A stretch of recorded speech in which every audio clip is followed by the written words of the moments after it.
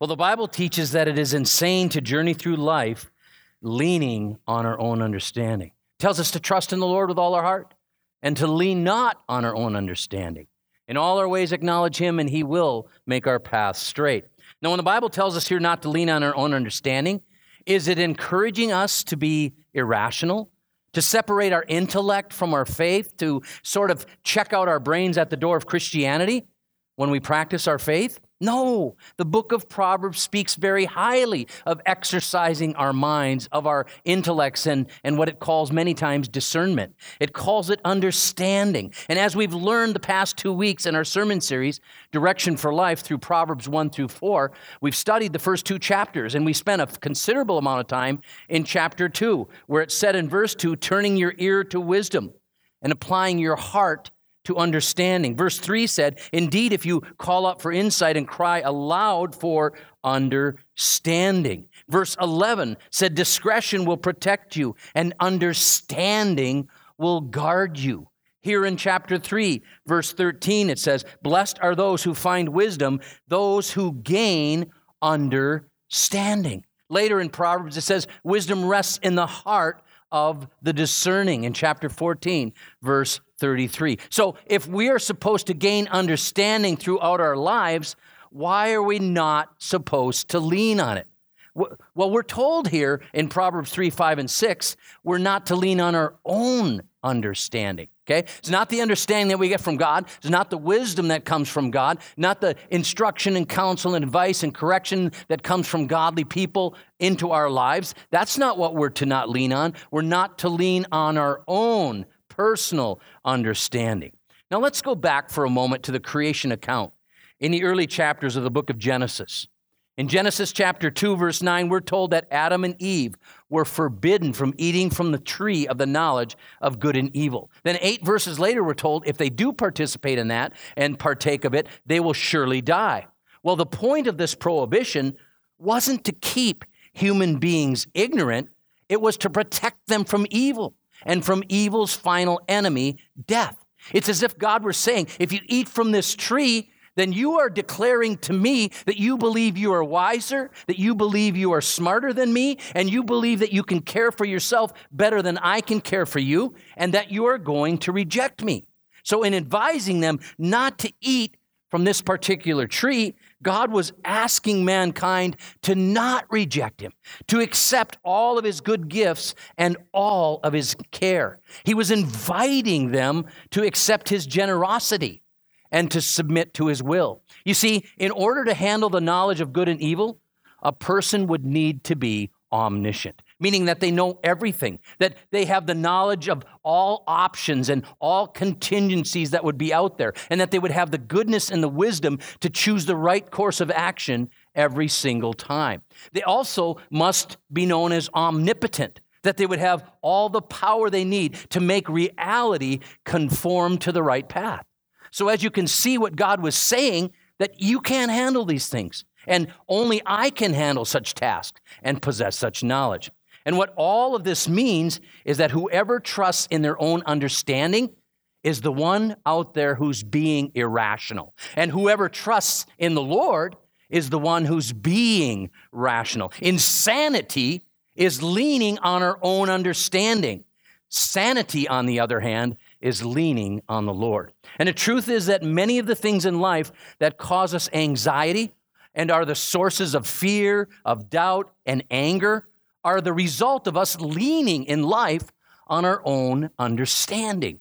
And God never intended for us to be miserable in this world. Even though it's a broken and a fallen world, God wants us to experience joy in life. That's why He wrote texts like Philippians chapter 4, verses 4 through 7, where He said, rejoice in the Lord always. Again, I say rejoice. Let your gentleness be evident to all. The Lord is near. Do not be anxious about anything, but in everything by prayer and petition, with thanksgiving, present your requests to God. And the peace of God, which transcends all understanding, will do what? It will guard your heart and your mind in Christ Jesus. See, a life lived in the Lord is a life of faith. And 2 Corinthians chapter 5, verse 7 says, we live by faith, not by what? not by sight, see? And Hebrews 11:6 says, for without faith, it is impossible to please the Lord our God. Paul said in Galatians 2:20, which happens to be my life verse, that I've been crucified with Christ. For it's no longer I who live, but Christ who lives in me. For the life I live in the flesh, this human life, I live by faith in the Son of God, who loved me and delivered himself up for me. See, our lives are to be a journey of faith where we place our trust in God. And this is why Proverbs 3, 5, and 6 are among the most beloved verses in the entire Bible. These are the ones that many of us, as Pastor Kerry already mentioned, have committed to memory. These are the verses that many of us have on cross stitches and plaques and paintings that hang on the walls of our houses. These verses are a priceless gift to us. And in experiencing our faith, we are trusting fully in the Lord and not in ourselves. We are not setting our intellects aside, but rather we're using our intellects to rest upon God, no matter what we experience in life. And no path in life is wiser than that. No path in life is saner than that, than trusting in God. So allow me to invite you into this discussion personally today with a diagnostic question. Are you trusting God with your life? And that means, are you trusting God right now? Are you trusting God at this very moment in your life, at this stage in your life? You see, Proverbs chapter 3 actually presents to us 6 marks of wise people in verses 1 through 12. And they are set for us in couplets, 6 different couplets, verses 1 and 2, 3 and 4, 5 and 6, 7 and 8, 9 and 10, and 11 and 12. And the first verse of these couplets will be a command or a form of appeal that's presented to us. And then the second verse will be a summation, a sort of the motivation for fulfilling it. And every single one of these couplets, these marks of the wise, they're there for us to tell us the blessings of wisdom that God will bestow on our lives if we pursue his wisdom. Look at verse 1. And my son, do not forget my teaching, but keep my commands in your heart. What was to be the blessing of that? Verse 2. For they will prolong your life many years and bring you peace and prosperity. Here's the appeal in verse 3.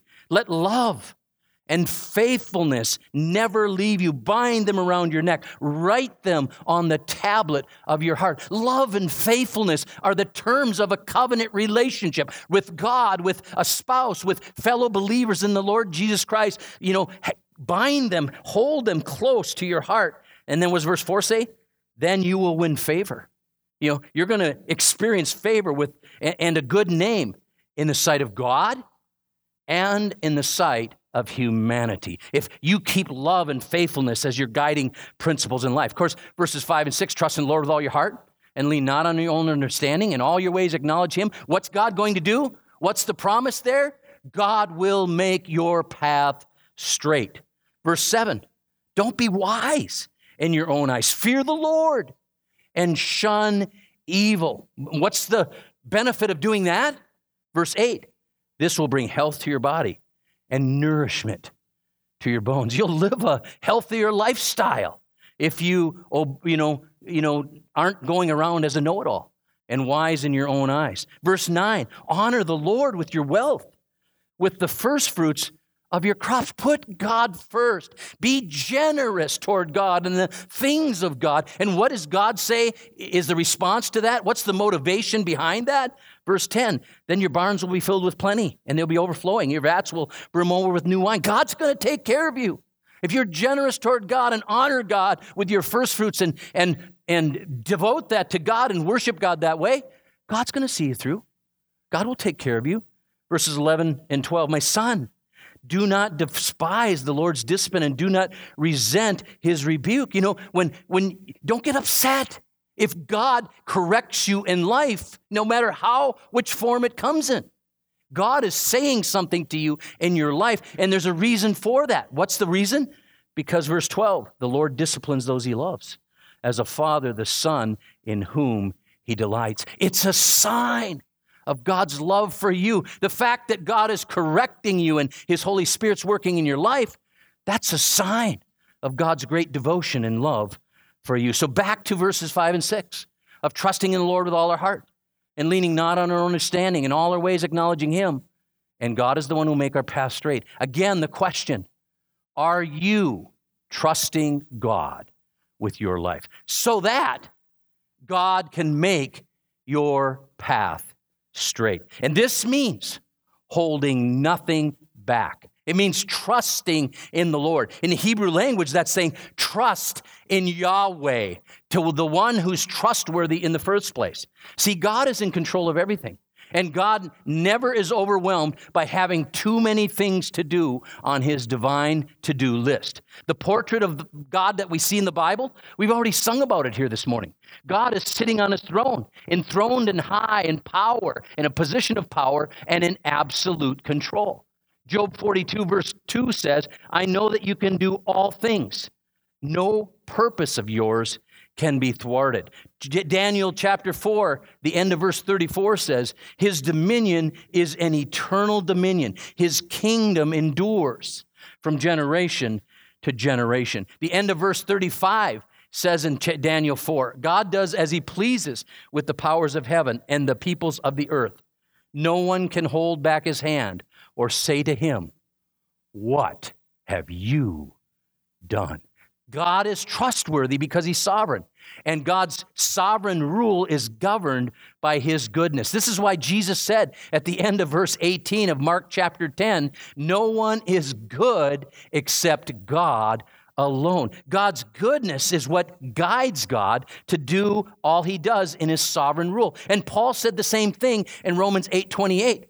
That this good God is the one who causes all things to work together for the good of those who love Him and are called according to His plan. So in the midst of even life's most trying moments, we can trust God because God is good. God knows exactly what we need, and God knows exactly how to supply it. And His work is carried out with exquisite skill. Do you realize that God never needs a mulligan? There are no do-overs with God. There are no retakes. And if you've watched any of our Mission Kid videos that have been produced here over the last nearly 4 months, and they've done a fabulous job. Michelle Kephart writing these, and Pastor Nathan, and you know, you've got the straight person and the crazy person on those videos, and they just do a wonderful job, you know, going back and forth together. But then at the end, you see all these retakes, all the times they had to do it over. Well, God never has to do that because God never makes mistakes. All God's ways are perfect. His plans are right, and we can trust Him. And it says that we should be trusting God with all of our hearts. Now, please understand, this is not a new concept in the Bible. From the very beginning in the Pentateuch, the first 5 books of the Old Testament, the Shema was given in Deuteronomy chapter 6, verses 4 and 5. Hear, O Israel, the Lord your God is one. Love the Lord your God with all your soul and with all your strength. And it goes on a few verses later to say, and impress these things upon your children as you rise up, as you lie down, and as you walk along the way. In the New Testament, Jesus was asked the same thing. He was challenged by the scribes, the experts in the law, the Pharisees that abided by much of this. He was challenged as to what was the greatest commandment of the 613 in the Old Testament. And he recited the Shema basically for them. He said, love the Lord your God with all your heart, mind, strength, and soul. And then he said, love your neighbor as yourself. See, to trust in the Lord with all your heart is to engage our full mental faculties, our minds, our wills, our emotions, all that we are without reservation to trust God. And this is, by the way, what we have to do for salvation. We can't trust in ourselves for salvation. Well, I'm a good person. I really haven't done that much wrong in life. I come from a really good family, and I'm making the world around me a better place to live, so I can earn my salvation. Or sometimes people think, they can partly trust God because, Jesus died on the cross, paid the penalty for my sins, but I'm also a really good, righteous, good person, just person. I try to be fair with everybody, so they think their own good works can somehow save them. Romans chapter 10, verse 9 says, if you confess with your mouth Jesus is Lord, and you believe in your heart that God raised Him from the dead, you will be saved. It's all about Jesus. We're not saving ourselves. It's what God has done for us. And some people think that stating Jesus is the only way of salvation is absolutely arrogant. When Jesus said in John 14:6 that I'm the way, the truth, and the life, no one comes to the Father except through me. Or if someone quotes Acts chapter 4, verse 12, that there's no other name under heaven by which we must be saved, and the context is referring to the name of Jesus. Some people think making those kinds of statements is absolutely arrogant. But our humble response should always be that, hey, I'm all in. I'm trusting God for my salvation with all my heart. This is not arrogance. I am doomed without the Lord. And think about it. If that was not true, if Jesus Christ wasn't the only way, but we're trusting in Him with all our heart, we're doomed in that case as well. So really, the truth of the gospel is unless we lay our hearts before God and trust Him completely, we are doomed. We're lost. And it says here, lean not on your own understanding. You've got to set that aside in life. Now, the word for trust here that we've talked about already means that we rest our full weight upon, that we lay upon, or we lean our full body onto the Lord. So to trust the Lord is to put your full weight upon the Lord. And to lean on our own understanding means that we are trying to do some of this on our own. It means that we get partial support from somewhere else. It's like someone using a pair of crutches, okay? They're still moving themselves, but the crutches are what they're leaning on. Or somebody using a walker to get where they're going. Or those medical scooters, if someone has a bad leg, they're still propelling it, still steering it, but they're doing some of the work themselves. Basically, leaning on our own understanding is doing some of it or trying to do some of it on our own. It's basically keeping our eyes on ourselves.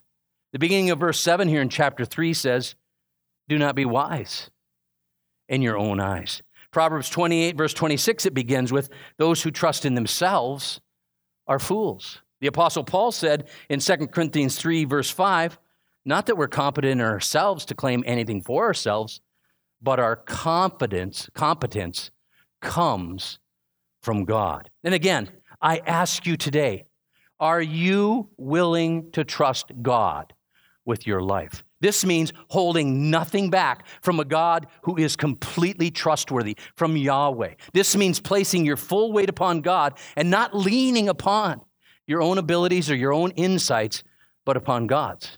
And verse 6 here tells us in Proverbs 3, it teaches us that if we do that, we cast our full weight upon God, then God will help us. Now, it says in the beginning of that verse, in all your ways, submit to Him. And that word submit there happens to be the Hebrew word yadah. Now, when I was learning Hebrew in seminary, it's a tough language to learn because there's lots of lines and squiggles and dots, and everything goes from the back of the book to the front. And it starts on the opposite sides of the page, and it all reads backwards compared to what we're used to in the English language. So I had to come up with mnemonic devices, memory devices that would help me learn these various, the vocabulary of the Hebrew language so then I could memorize these things. For instance, this word yadah has a small corner. That's the yod, which is the Y sound. Then the next letter is a straight line on the top, and then it's got a curl on that. That's the dalet. That's the D sound. And then the next letter is an ayin, which has a 45-degree angle line with a partial semicircle. And yadah means to know. In the Old Testament, many times it was used to describe the consummation of a marriage. So a husband and wife would know each other at a deep and an intimate level like nobody else would know them. So the mnemonic device that I had to come up with for yadah, so every single time I see it in the Hebrew Bible, I immediately recognize it's to know, was your dad, yadah. And in my case, my father passed away before my 6th birthday, so there's a longing in my heart to know my dad at a deep, intimate level that I never really got to do. So yadah is to know. And Submitting to God is to know God on an intimate level. Romans chapter 8, verses 31 and 32 says, "What then shall we say in response to these things?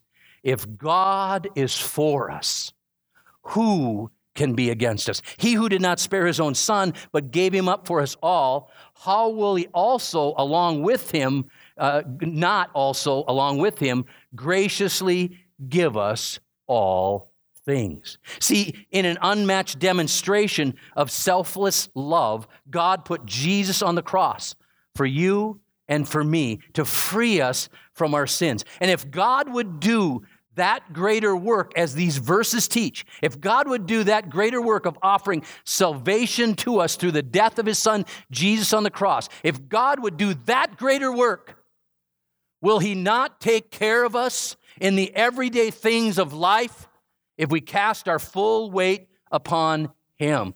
If he does the greater, will he not do the lesser? See, to know God means to get to know him deeply. It means to get to know him intimately. It's a knowledge that comes through personal experience. Now, I don't know if you've noticed all the times that scripture's been read today, verse 6, but I want you to notice the two words that are described in that verse to describe our lives as human beings that are under the care of God. What are the two words that are used there in verse 6? Ways and paths. And notice that they're both plural. See, these phrases aren't describing an individual life journey or a life path, as if it's a singular event that someone is going on. They're used here in a plural sense to describe our lives as a course of individual steps that we take. Our individual lives and these steps that we take as multiple decisions that are built upon decisions that we make. That there are crossroads that we come to in life, and we have alternate courses or different courses that we can take. And they're used to describe that, to describe our lives.